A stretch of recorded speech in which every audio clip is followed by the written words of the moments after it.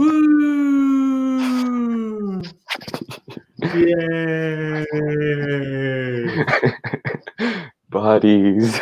Yes. Oh, that's really what it's all about. Ironically, it's all about the body, as you know. Yeah. Each spark of infinity is one of these costumes. Wow. Then why would I ever judge another? Jesus, that just blew that one right out the gate. Yep. Why judge myself? Yeah. It's very innocent, I guess. Why commit malevolence against myself? That's the bigger question. Right. Yeah. Yeah. Why harm myself? Yeah. Yeah. The logic is flawed, and people are going to be waking up to that pretty rapidly. Karma can be a good, pristine mirror. Yeah. Yep. Yeah, and it's like who am I, right? To blame. Who am I to judge someone's dance with her at the same time? Unless I like to create funny little karma glitches for myself.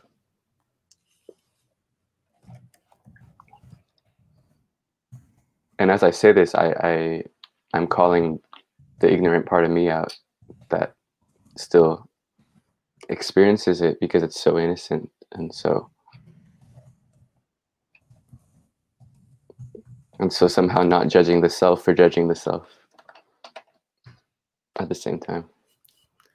There's two core parts to what we're talking about right now that I want to hit the tennis ball back on. One of them is 2,500 years ago, top Delphic maxim written on the Temple of Apollo at Delphi, 2 words, know thyself. Why? Why did they pick know thyself?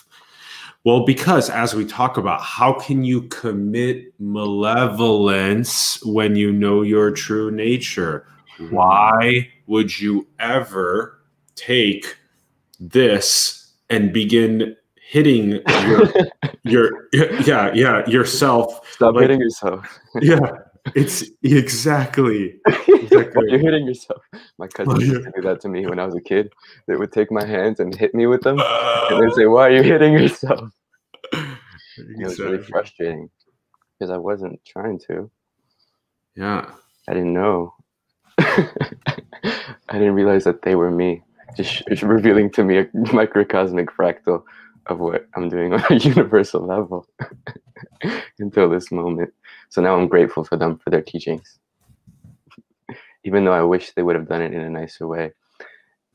So that's their own karma to deal with, making their little cousin hit himself. But at the same time, it's very innocent.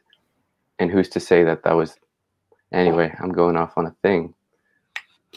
Another way to phrase it is to say that getting out of your own way is in itself both an illusion, and yet it is also the psychology, the conditioning, the ego, the not knowing yourself, the ignorance, being behind the veilless veil and not knowing that true nature. And so getting out of your own way means deconditioning yourself from your psychology, from the ego, from the behavioral patterns of self-dealing, service to self dynamics, that when you don't know your true nature, that those are those cores that light up. And then the other part that I just want to mention quick is that you said the dance, each one of us has our own unique dance with the infinite that we're going through. And could it possibly be that every single one of those dances is just already ineffable perfection and just zip and nice type thing? Yeah.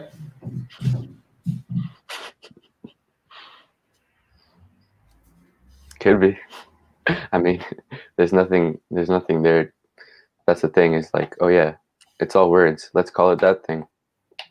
Cool. Let's call it any word other than ineffable perfection. Let's play that game and see what happens. And then when you realize that words are just words, then it's like, oh, what's the word for the thing when we're not trying to like pretend? We're not trying to pretend. It's like, oh, let's dress that thing up in let's call that one a that thing. Let's call that one a that thing. There comes a time where it's like, oh, what happens when we stop trying to play the game of like calling things and see what things are without words? Yeah. I think as a collective, it's kind of like the Western mind is going to have to come to a place of like, okay, cool. We tried that game, the word game. And then it's like a word that helps point me back to what's beneath my human, the human toys of the words. When I'm not playing those games, is like, oh, ineffable perfection works to direct me to the fact that yes, any word that I call that and then call that, I create automatically a gap of perceived separation in between, but really there is no in between. And you know, you could call it really a lot of words, but ineffable perfection works. And it's also important, I think, to explain why we call it that, because some people have a hard time with that word because they're like, things are not perfect. Yeah, because there's war and poverty and stuff like that. Yeah. And so there's a couple components here. So first is that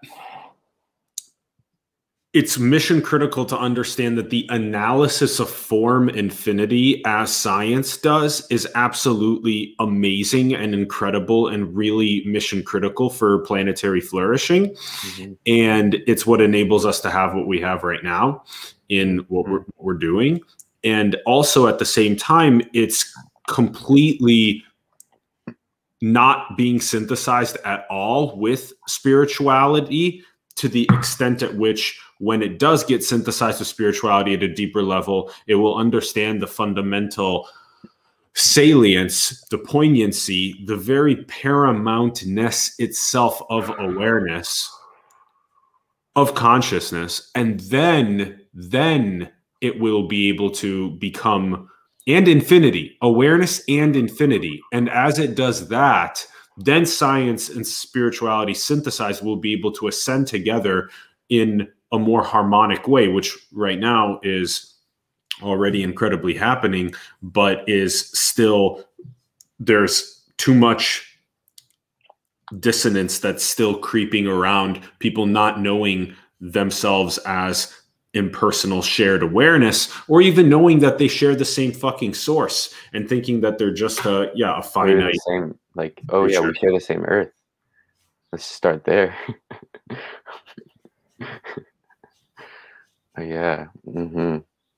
Yeah. So it's very simple also when it goes back to, oh yeah, where do we all come from? Yeah. Yeah, it has to be, the question has to be asked, the deeper questions. That's how you get to the realization.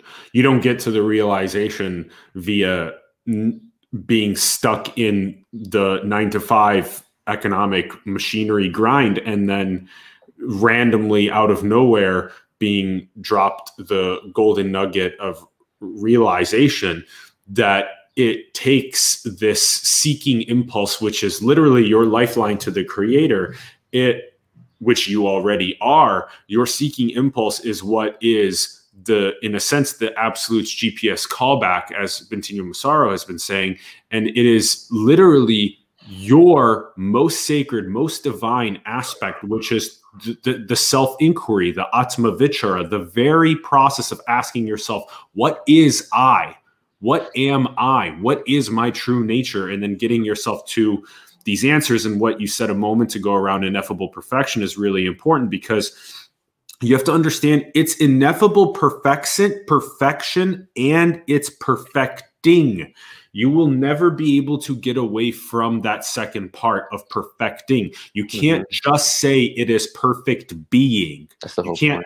Exactly. It's always simultaneity. It's perfect being and it's perfect perfecting. It's becoming. That's why Heraclitus said 2,500 years ago, Panta Rei, everything flows, while Parmenides said, all movement is an illusion. And so you bring the two together and you recognize that war and poverty are, yes, just like the Taijutsu, you have the monism and you have the dualistic yin yang in it. So war and poverty are the creation of ourselves in order for us to have contrast, in order for us to perfect away from war and poverty. Exactly.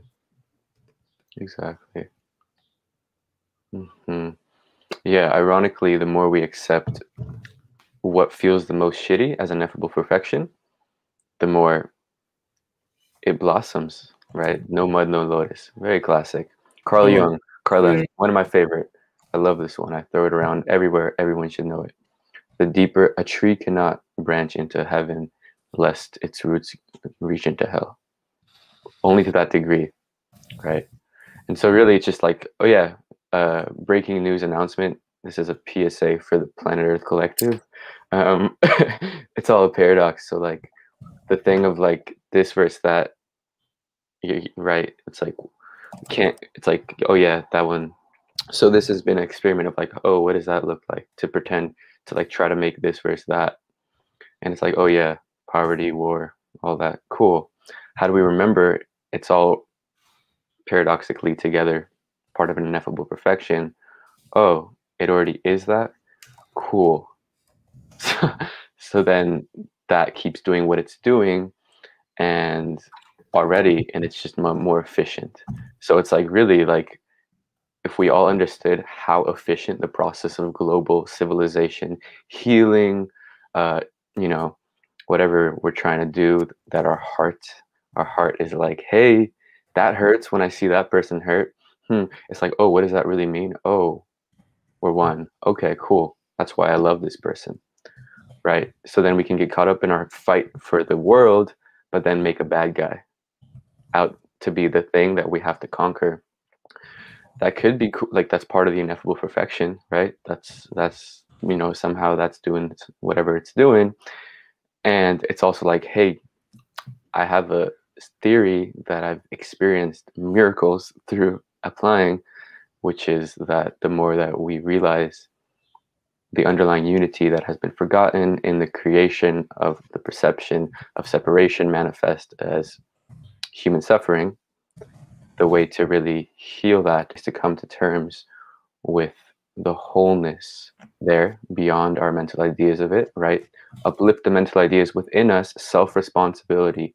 We cannot point the fingers outside, right? Self-responsibility. So we heal that projection of the perception of separation through taking self-responsibility to no longer make the world something bad. That way we can approach the world as what it truly is, as ourself, right? All coming as all seeds coming from the same Father, Mother, Universe, Sun, Earth, beyond even Source. And then like, okay, cool. And then we become, anyway, you can,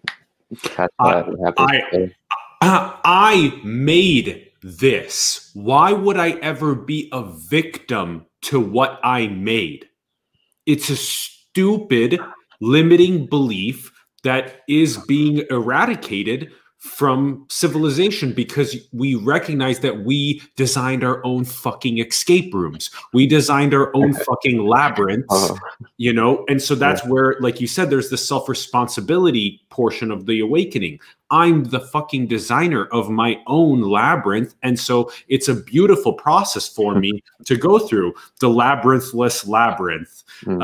And there's also, like you said, the holism heals, realizing the undercurrent of unity, also becoming aware that creation is, in fact, the most efficient vehicle for intelligent infinity to play with planets and civilizations and people in costumes and the dynamics that happen between them. It's the 101. The 101. It's the 101. It's like, oh, creation works the best. Perfect. Keep creating. Know that you are creation. that's how it works. It creates. It's creation. So want to align with it, want to make it, want to honor the creation. Yeah, quit pretending that you're not creation. Yeah. Just Nisargadatta has this great quote. He says that you are the source of infinite possibility. Mm-hmm. Yeah. And then there's so much compassion, like at the same time, for where doesn't feel like we're the creator, right? For the part of ourself that we may perceive, the human collective, that we may perceive to be not in the realization of their true nature. There's such ineffable perfection, and it's like, so then, because the whole thing is really love and relentless compassion, the likes of which hardly any humans have tasted. So we're bringing through a very masculine approach, which I love. It's because the mind is necessary. We have to learn what the fuck our mind is doing. We have to learn what our mind is doing, and then so the real thing is just to empty it out, empty the mind of, like, learn to trust that there is a source for our experience, and any place where we are identified, where we're experiencing things that feel out of alignment, right? There might be some thought we picked up along the way that has kind of lodged itself in our brain. And so we learn to do the work of, like, the very simple work of, like, even here, even with all these thoughts, even with all these feelings, I'm still ineffable perfection, which kind of relaxes all these beliefs that believe they were anything else, right? And then the brain kind of becomes empty, clear, which humanity is terrified of. That's what the ego fears the most, right? Because it feels like existential death, right? The infamous death of the ego. But it's only relevant, what it's also like, it's part of the picture. What it does, in my experience, is it creates a open, transparent channel for more energy to be able to be experienced, brought through the physical vessel, more energy to be felt, right? There's also some, like, feeling the immensity of human suffering involved, while having enough clarity to not pretend that it's not there, to pretend that we can resist it, right? Enough clarity to not pretend we can resist the immensity of what we're actually all sitting here together in. And then in that is, like, a radical compassion that is just here to love in a very simple way at the same time. Love everything, and be the, like, right? I did not come here to teach you. I came here to love you. Love will teach you. So there's something very humbling about the way that the feminine dimension manifests as this earth, and as the body, and as the human family, and as this mud that demands from me. She humbles me. She brings me to my knees, and I say, I'm so sorry. How could I ever be so arrogant to deny how deeply I love you? Yeah. Yeah. It's the full realization of that undercurrent of unity at the experiential degree of prana, of the very life force itself, which that's the science that we haven't. Yeah, that's the science with the mind. And those are the two being merged together. That's when science and spirituality also get the chance to really be able to have incredible sex. Because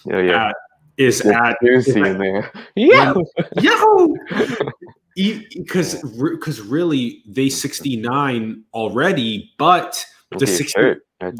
like the shirt, but 69ing gets most intense with Science of Spirituality when they recognize that what is explained by prana, the very 20,000 of these breaths per day as life force, is the very incredible analysis of form infinity that we've made on the planet with science, where we say that those 20,000 breaths per day literally come from the photosynthesis of phytoplankton and trees. And so the level of interdependence is you cannot exist here without the insane interdependence on this beautiful feminine Mother Earth energy that fractaled you out as a secretion for you to be able to know and experience your own creation. It's fucking perfect. She's so beautiful and sexy and juicy. Yes. Yeah. We've been in a drought, psychically, a psychological drought, due to our disconnection with her. Like, she is it. Oh, nature is God. Oh, everything's a miracle. Oh wow, it's so beautiful. Oh wow, there's so much abundance here. And even then, when our perceived what we think we need, we've been taught by the culture that put us in the box, put us behind the screen, that put us in the classroom, that put us in the perceived community, perceived government system, etc. When we kind of realize that all those things that we have been sold to believe would be really good and fulfilling to like try to get, when we realize that like, fuck, that's not working, then we grieve. That I find there's like confusion, and then there's like the mind's like trying to hold on to something. Right, so a lot of people right now on Earth, mind is confusing. What do I hold on to? What side do I defend? What side do I go against? Right? What do I do? And because they don't know it's their own creation. Right. Yeah, and then I find that it's like, yeah, so there's a sense of lack that we're fundamentally there's a fundamental assumption of lack of I need something. There it is. Yeah, and then when nothing's there and you grieve it all and you like, and it's like, fuck, what do I do? I have nothing. Like, whatever happens, whether you get crucified or fucking you lose your girlfriend that you were in love with, or you realize that the drug addiction isn't good for you, whatever it is, it's like, or even just a very simple, who the fuck am I? Like, okay, I know who my parents are, kind of. Like, I know what people around me that I grew up with are doing. Who the fuck am I? And something happens where you're like, fuck, that's actually the greatest gift, where we realize the most abundance through the gateway of loss, perceived loss.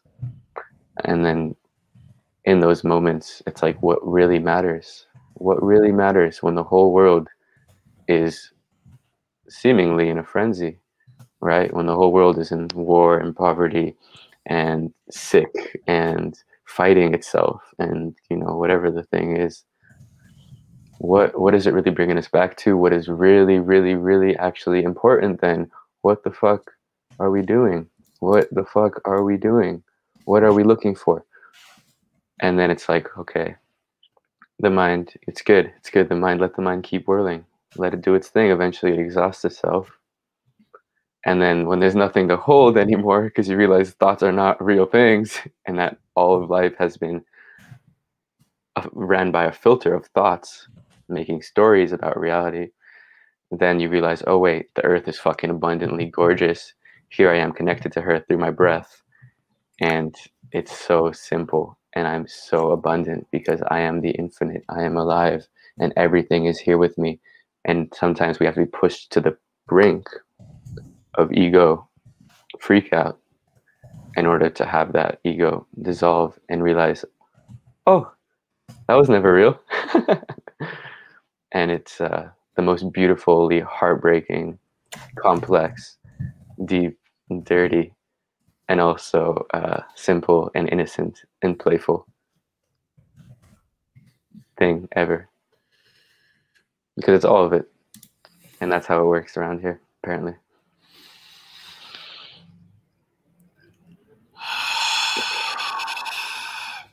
So the humor is essential too. The simplicity. Like, oh yeah. The humor. And I love that you know what's up with that. And I'm sure you've also been through your shadows, right? Through your journey. So I'm curious, could you share a bit maybe about one of those moments for you? I don't know if you've already shared on this show, but I love how you bring up suffering as that greatest gift. The drill sergeant of awakening itself is this gateway of perceived loss, like you said, and that is so fundamental that we have this assumption of lack, and we have this mind toiling us around, feeling lack and feeling like these thought clouds are so essential, and that then we become liberated as we become more of the witness and we become less absorbed in the actual thought, emotion, perception, sensation patterns. It's incredible because as we sort of take that back seat, becoming aware of awareness itself, we also recognize that our source is shared, awareness is shared, that this is but one of our creations, and that we have an endless amount of exploration that we've been doing, that we're going to keep doing. And that's the beauty of Intelligent Infinity, endlessly expressing itself as the Leela, the divine play.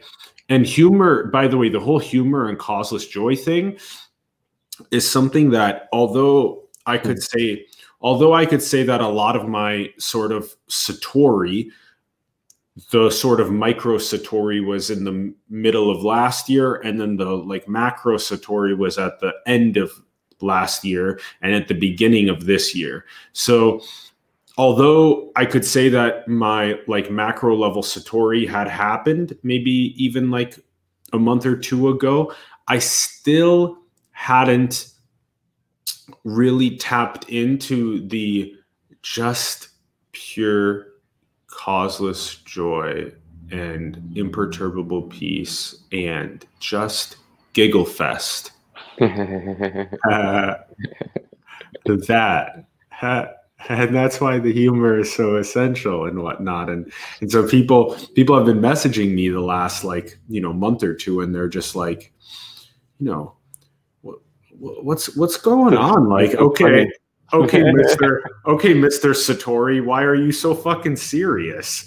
And that was, my response. Okay. And my response to them was that, I really only broke through into the giggle fest like a week ago, because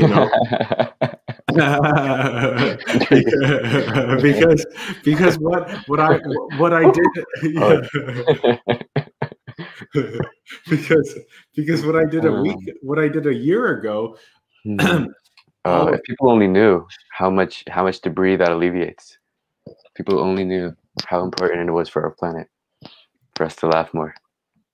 Yeah, and the thing is that when people look at what was the trajectory for me, and they come up with that understanding of like, why are you so serious? Well, in 2020, I had to go 80 hours a week, nonstop, hardcore on the seeking impulse for me to pierce that veilless veil and to recognize my true nature.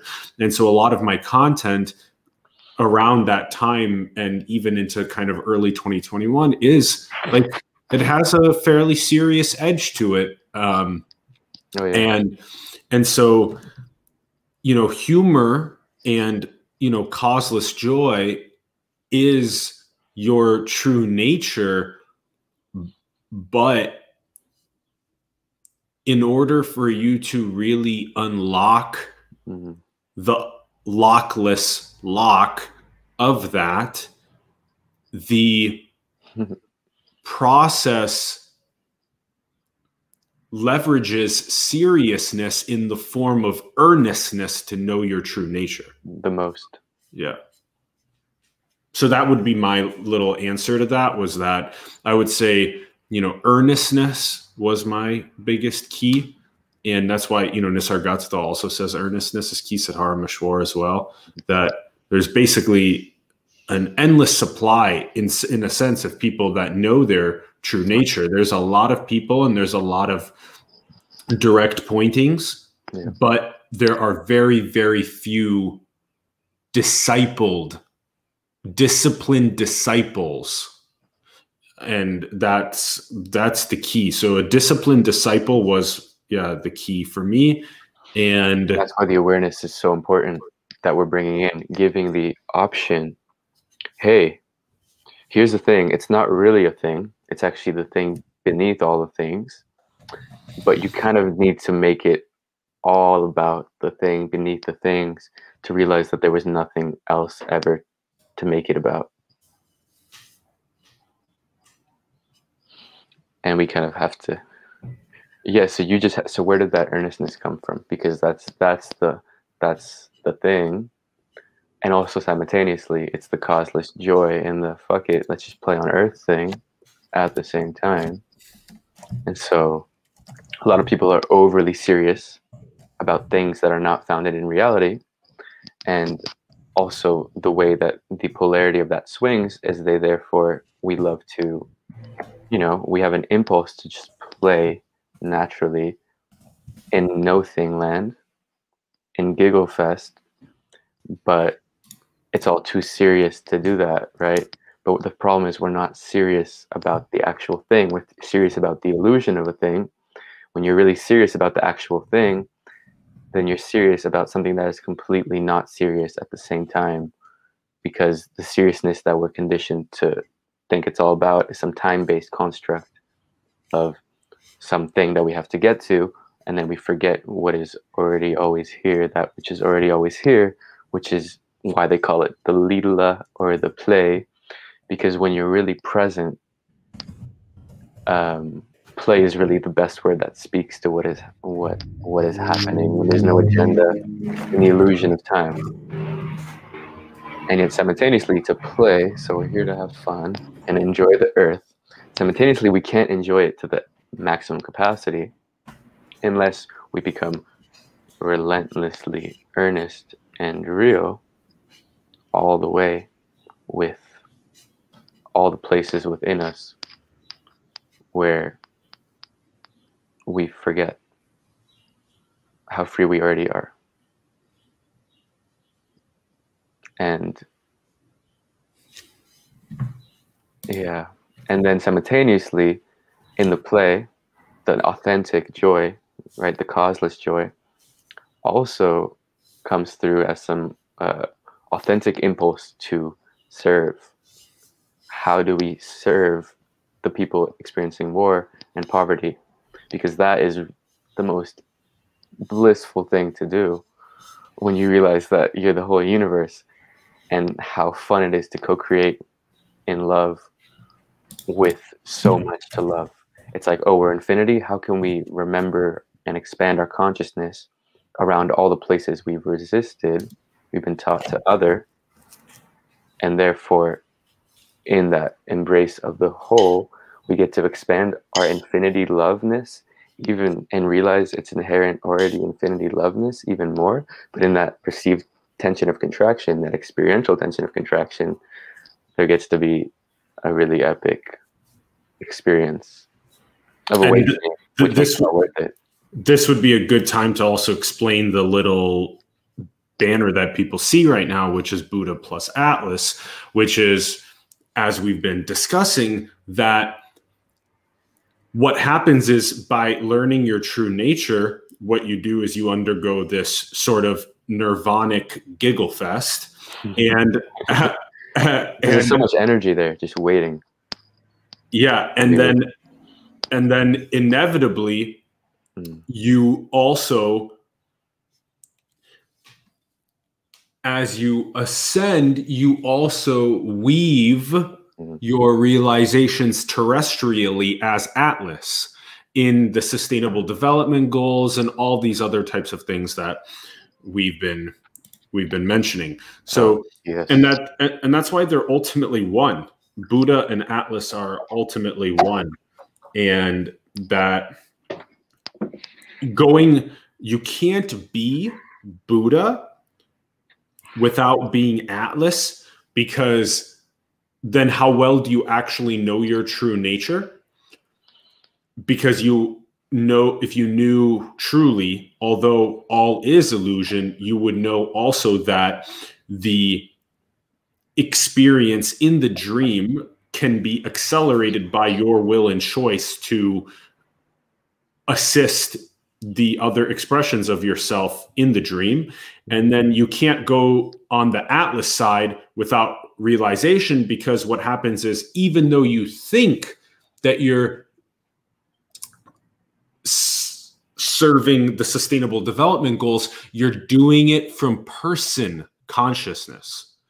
And so you can't actually serve for bringing 1 billion people clean water on the planet if you don't actually know that the other people are yourself, that the employees and the team are yourself, that the people you're serving are yourself. You're going to always have something where you feel like, why do I experience suffering? Why am I doing something of the Sustainable Development Goals, but why am I still feeling like in my relationship with my significant other that I'm feeling anger arising? Well, that's because you don't know your true nature, because you haven't studied yourself as the eternal impersonal sky of awareness, watching the clouds appear and disappear. But that's what the core is really. It's always a synthesis. Buddha, Atlas, science, spirituality, monism, dualism, always synthesis, simultaneity, always. Yeah. And that's the whole idea of the Holy Trinity, really. There's so much there, right? In order to serve as fully as possible, we have to become empty enough to be vessels. So simultaneously, the less it's about us, right? The more we realize how empty everything inherently is, which is something not only hard to grasp, but impossible to grasp. As soon as we get comfortable with the discomfort and begin to kind of build some relationship of knowingness with the unknown, kind of like, oh, okay, I know I can't know. There's simultaneously, so then it animates the humanity in service to the humanity. It makes the full human be able to come online. When the idea of the human is not there, the full human comes online, which happens to be a whole collective, a whole superorganism that we are all vessels for. We're all vessels for this energy. But in order to efficiently generate the most beneficial energy for self, we must do so for the collective, and vice versa. I really see the vessel as just a channel for one energy, right? That we're all constantly symbiotically feeding. It's right, the infinite 69 that's happening, where we are breathing in the air, we are breathing in the universe, we are breathing in life, we are breathing in God. Simultaneously as we're doing that, it's breathing out into us, and then it's breathing us in. But we are actually that air, we are actually that life, we are actually that energy. And this is actually a really powerful meditation that catalyzed some good things in my body. It woke energy within as I was meditating on, I'll just share this story, I guess, since I'm in it. This is okay. So I'll share about a powerful experience. One of the first sparks. And just so people know that when people undergo this process, know that you're listening to yourself tell a story. Just recognize that aspect to this process that's happening right now and really enjoy the nature of you telling yourself a story. Tune in, pay attention, give love and respect. It's you sharing a story with yourself. So just for your references, as you do this process with those that are sharing, you're listening to yourself. So please, I'm really pumped. Let's do this. Thank you. Yeah, so it's a beautiful thing to share a story. It's a funny thing, but yeah. As long as it's not victimization, right? So don't create the space for victimization stories. Create the space for stories around self-realization and the good. Right. Okay. So the story started off in this way, where I was a sophomore in high school. I was curious about things, so I asked about Kabbalah to my uncle. He had studied Kabbalah. He taught me a Kabbalistic meditation, a non-dual Kabbalistic meditation, where you meditate upon the God within. As you breathe the God within, you exhale the God without. So this character, this was 15 years old, a sophomore in high school, and had one of those grumpy fights with my parents, and totally feeling like a victim. They were feeling like, I was my parents, and my mom says, "Why don't you go in your room and calm down and meditate like you learned?" And I got quite triggered by that. How dare you? I'm very much enjoying feeling that this is all unfair. I will not meditate. No, especially not because you asked, but I did it. Something within me was like, oh, what if I got over myself and did that? That might be a good idea. So this character did that, and basically as I was going into my body and feeling with consciousness, right, going and feeling God on the contemplation of God, on the contemplation that I am God, that what I am breathing in is me. And you trace that down, you breathe it in through your third eye, right, all the way down the spine, and you fill up the whole body with the love light of the self, just consciousness, right? Because consciousness is designed actually to leak outside. The blame gets put on the outside.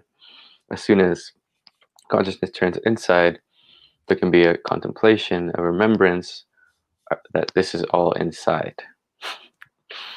That everything is actually inside, right? All we have is our own consciousness.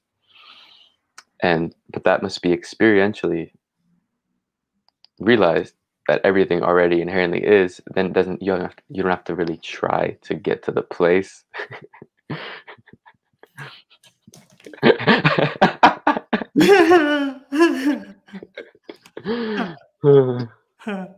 Oh my God. So long story short, something, as I was going down my body, I felt the tingle of light going down my spine, and I was like, holy shit, this is magic. Something's happening, right? The science of consciousness was revealing itself to me in the laboratory of my own beingness and body. And something sparked, and I almost left my body. I got too scared. Everything flashing lights around me began to leave my body. I didn't know it would be on the other side, so I used my thoughts to bring myself back into the perception that I exist as a separate being in this body. I used the weight of my thoughts. I thought to bring myself back, because I didn't trust the unknown. I didn't know actually what would happen.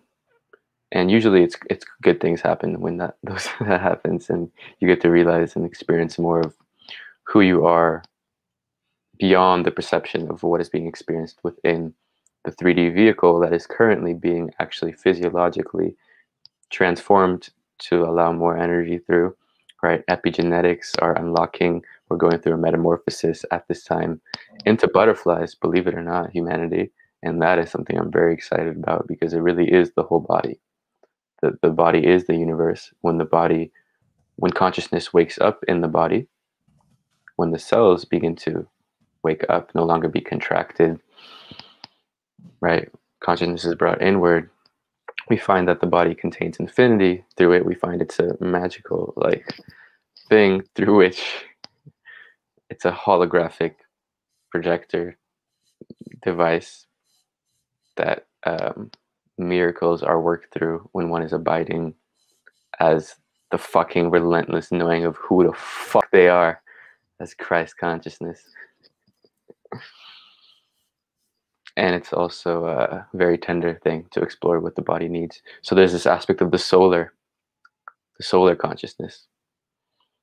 Like, oh, I'm actually infinite energy. I'm actually the sun. I'm light, right? I'm pure light. There's like this fire of fucking purification and transmutation that lights up the kundalini, whatever you want to call it, that burns away what's not true, that can withhold anything and only burns what we are not. Anything, just life just scorches us.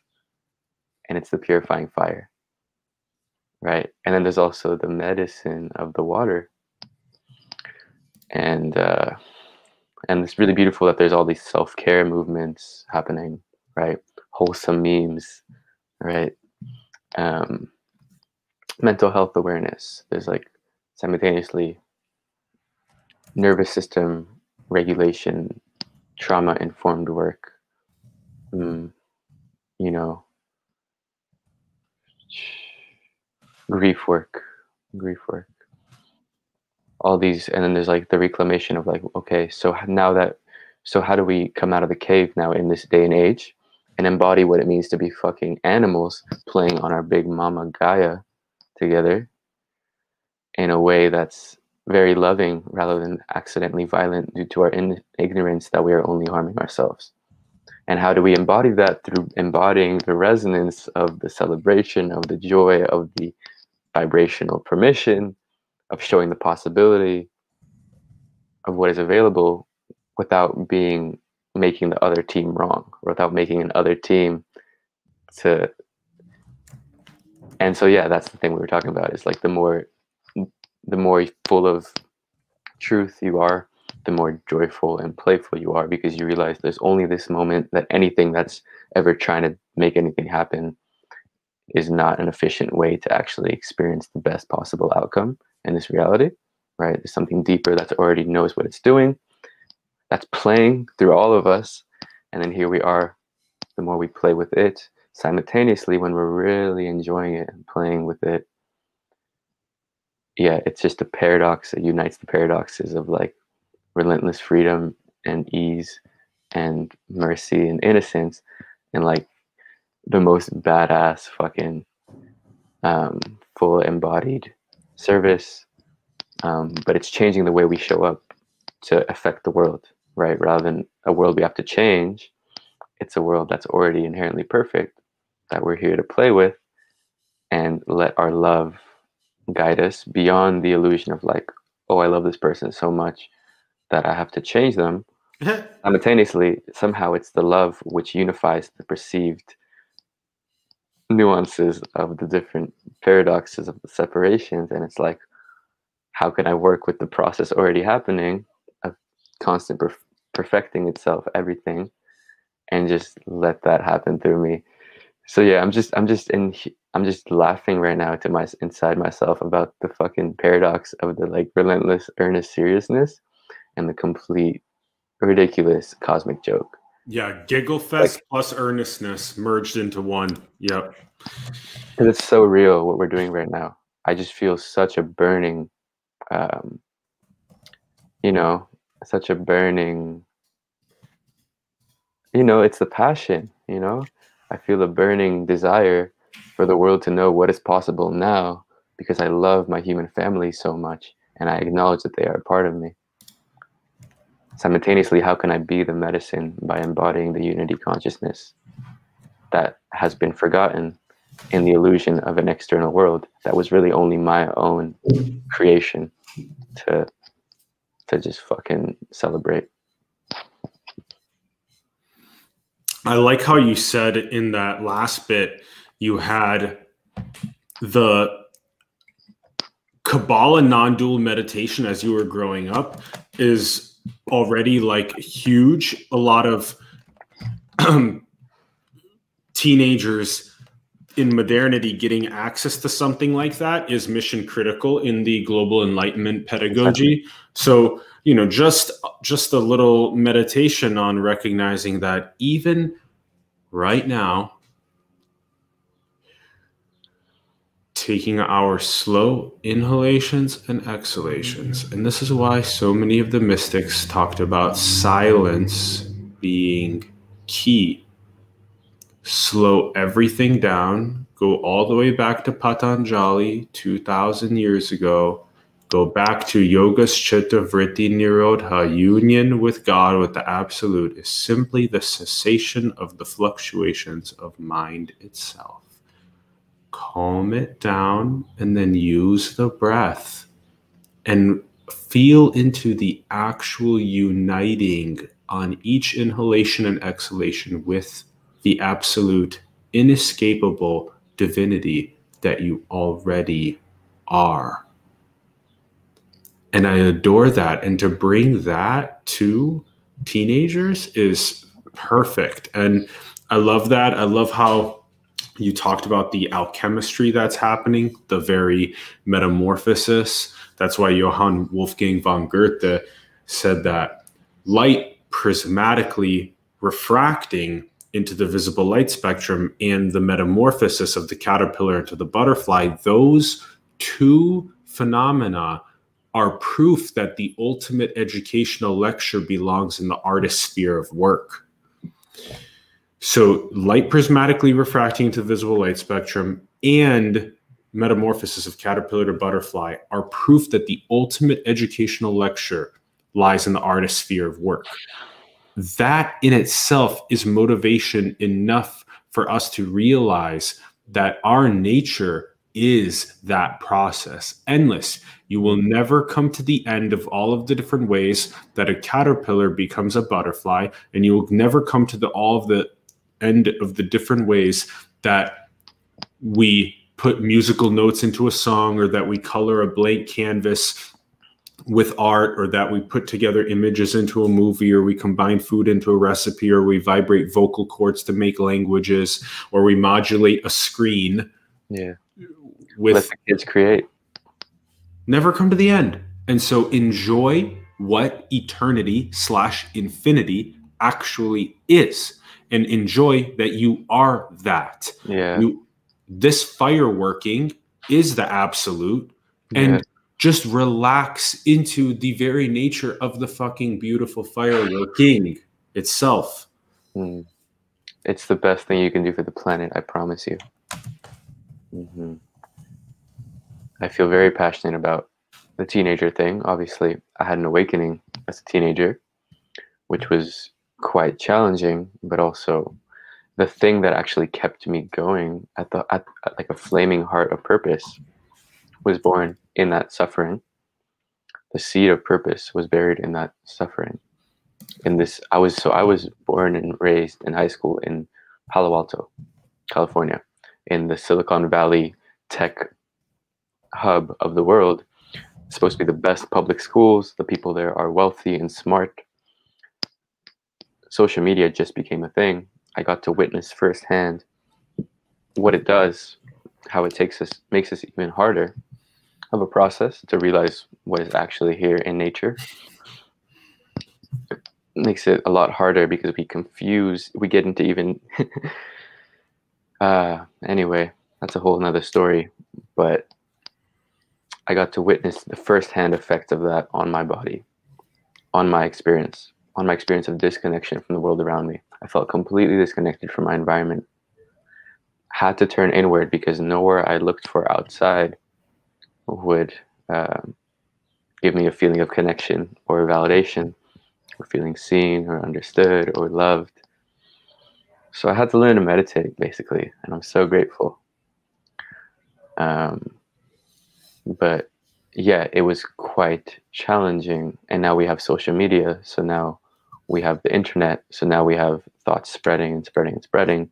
So now it's like figuring out a way to make this be revealed as simple and non-intimidating, and like, because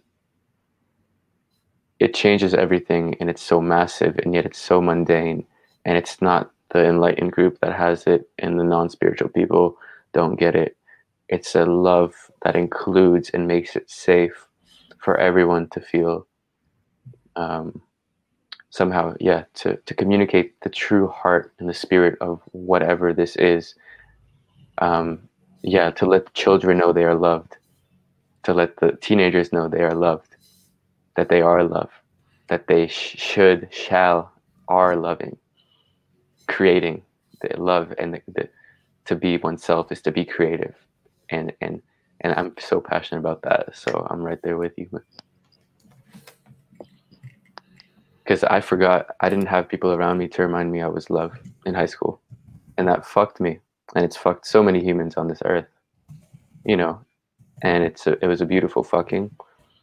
Luckily, you know, I was privileged, and at the same time, I've experienced how difficult it is to be raised in this day and age with the onset of, you know, social media, technology, all the world crisis. It's such an important time, more than ever, to really learn these practices, and even deeper than pure mindfulness and yoga, what is actually the root of yoga? What is actually the root of meditation?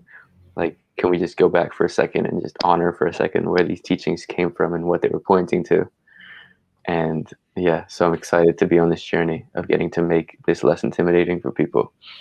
Exactly. That's exactly it. And you mentioned that as you were going through as well. I'll loop back to that in a second, that you have these words like yoga, which means union in Sanskrit, or mysticism, which again means becoming one with God or the absolute. What are you uniting with in yoga? With God, with the absolute. And so what have you forgotten? You've forgotten that you are already that. And so what are you doing? You're just going back through this veilless veil and communing with your true, perfect, divine, fireworky, fractally nature. And to be yourself is to be the art that you are. And then embodied, living your life. And then you mentioned this 3D to 4D in the Law of One and in many of the other metaphysical maps, is a understanding that if you look at the human as a evolutionary step, where is the human evolving toward? Well, the human is evolving toward going away from the limbic, primal, self-dealing, finite, egoic, conditioned psychology, identity form layers of onion to what? It's going toward unlocking the heart chakra, that fourth, the green, the love, light, unity, connecting point of this is all one heart. Many hands, one heart, manus multi cor unum.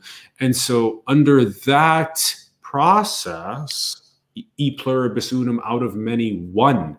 And out of that process, what do you get? You get enlightenment, you get awakening. That is what the traditions point to, is unlocking that heart chakra, recognizing oneself as that firework of infinity, recognizing everyone as that firework, their own unique artistic embodied firework of infinity, coming together as an enlightened civilization to maximize prosperity, maximize abundance, maximize harmony, well-being, all of those good things. And like you described, there are these architectures, there are these fundamental aspects to getting people from that yellow to the green, from the 3D to 4D. And you listed some mental health awareness, stream entry, trauma shadow, grief work, mentorship, creating these little spiritual trampolines and these landing zones, all this type of stuff. And it has to also have the piece of self-realization, right?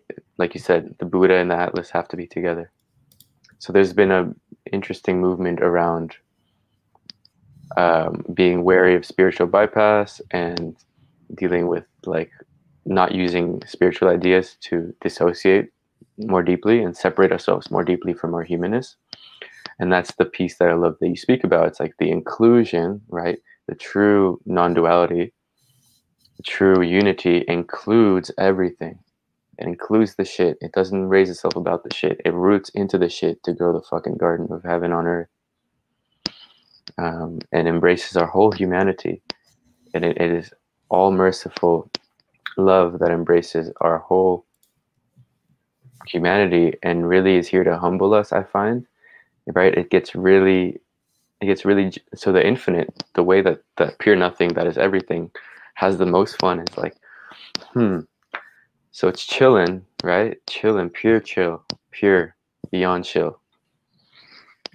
And then it's like, okay, how do I get into the nittiest, grittiest, create the most like nonsensical, twisted illusions of separation experienced in the body and exasperated by the suffering of the mind stories about what is felt in the body, held in place as a perceived reality by the mind stories on the original impressions felt within the body, the impressions of discord. That is the greatest teacher of our true nature, which is beyond all sensation, right? And then the greatest thing for that thing to do, right? It realizes, oh, I am beyond all this. And at the same time, it knows this. That's why it came here to forget. So we can't negate the suffering.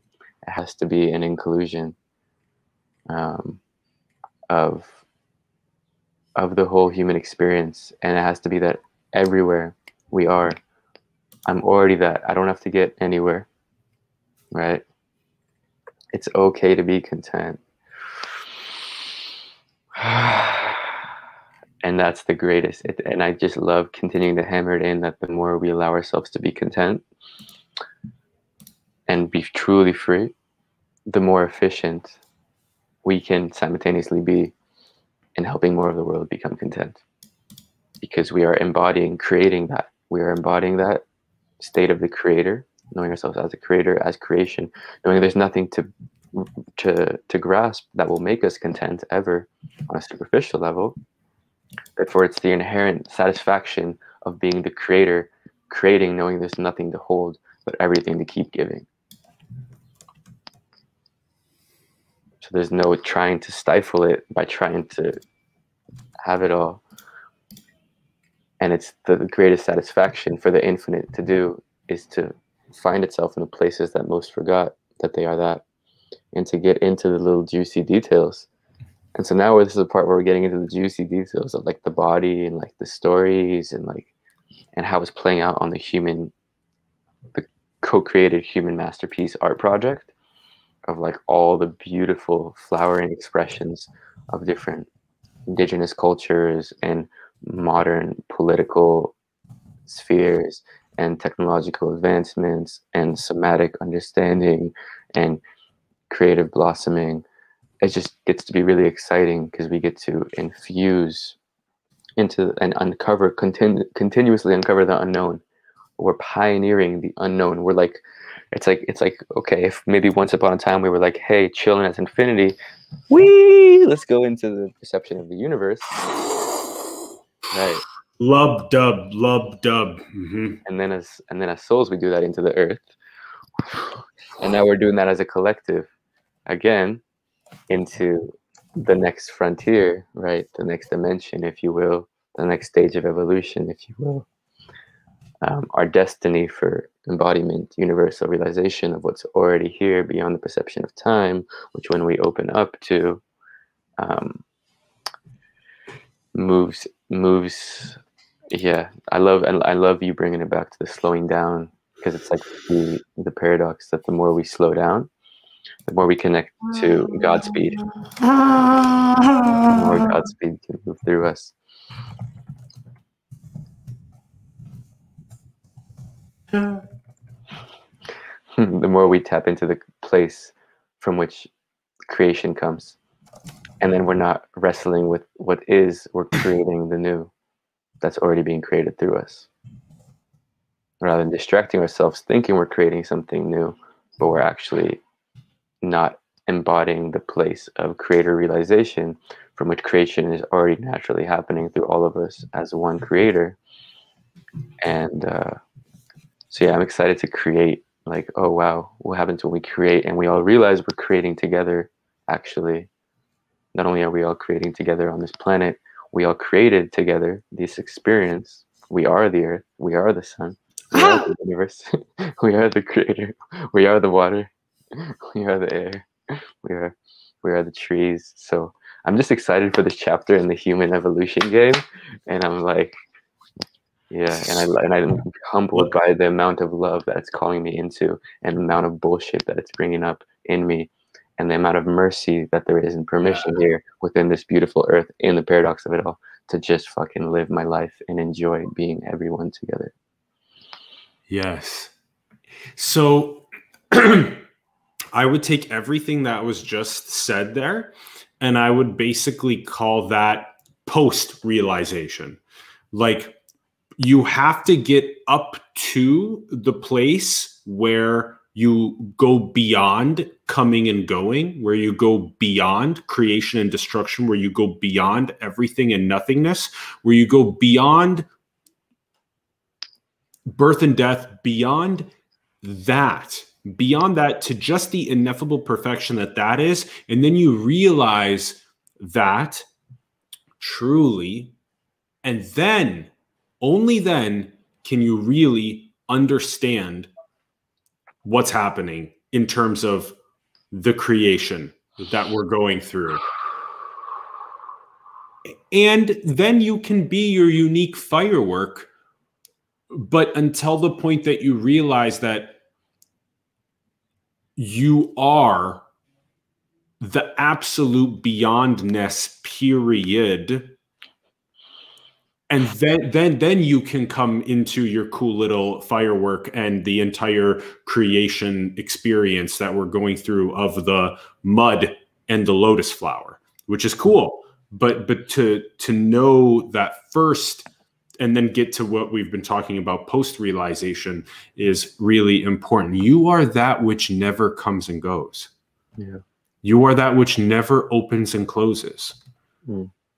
You know, there's just one, the heart, and that is this. This is that.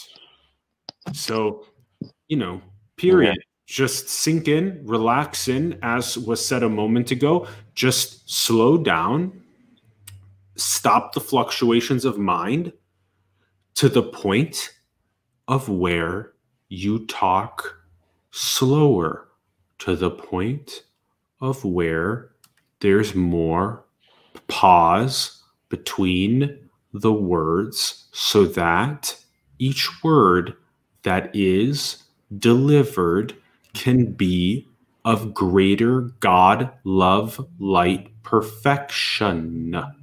When you talk too fast, it is harder for it to be a precise word of God's love light, because you are talking too fast, because you feel like there's something to do or something to say or something to prove, or there's some lack or some need. It is harder to find the right, precise God's love light word when you're talking faster. So slow yourself down to the point where you really become aware of the profundity of observation itself, of witnessing itself, of awareness itself. Recognize, just like in your dream at night, when you simulate out awareness and the reality, this is that. This is that. You've simulated out awareness.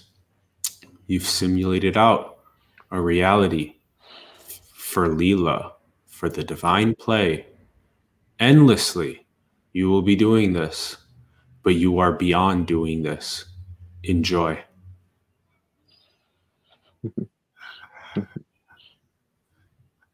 Enjoy.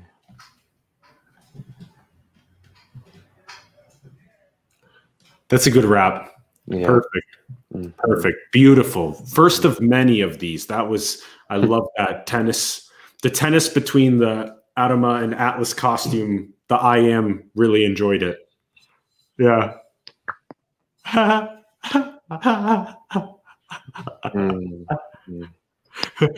I love, we got to so many good things. There was Giggle Fest plus earnestness. I love that one. That one was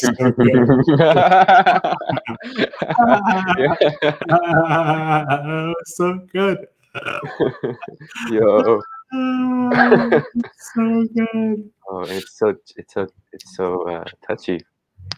I still feel the touchiness of the giggles, because we have to be so serious about what's happening in the world, which is why it's very important that we giggle so we can really address it earnestly, rather than as some show, some thing we're doing when we're actually disconnected from our authentic thing that's wanting to actually earnestly happen. Right. So authenticity is a nice word. Also, where can people find you to follow online and whatnot? We'll put the link in the bio below. What's the best place to follow you? Yeah. My Instagram is @SourceScribe.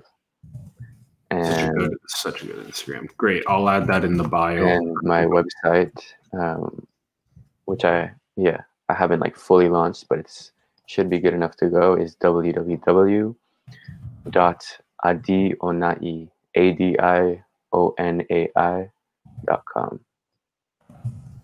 Hell yeah. So pumped and for. I have YouTube too, so find me there.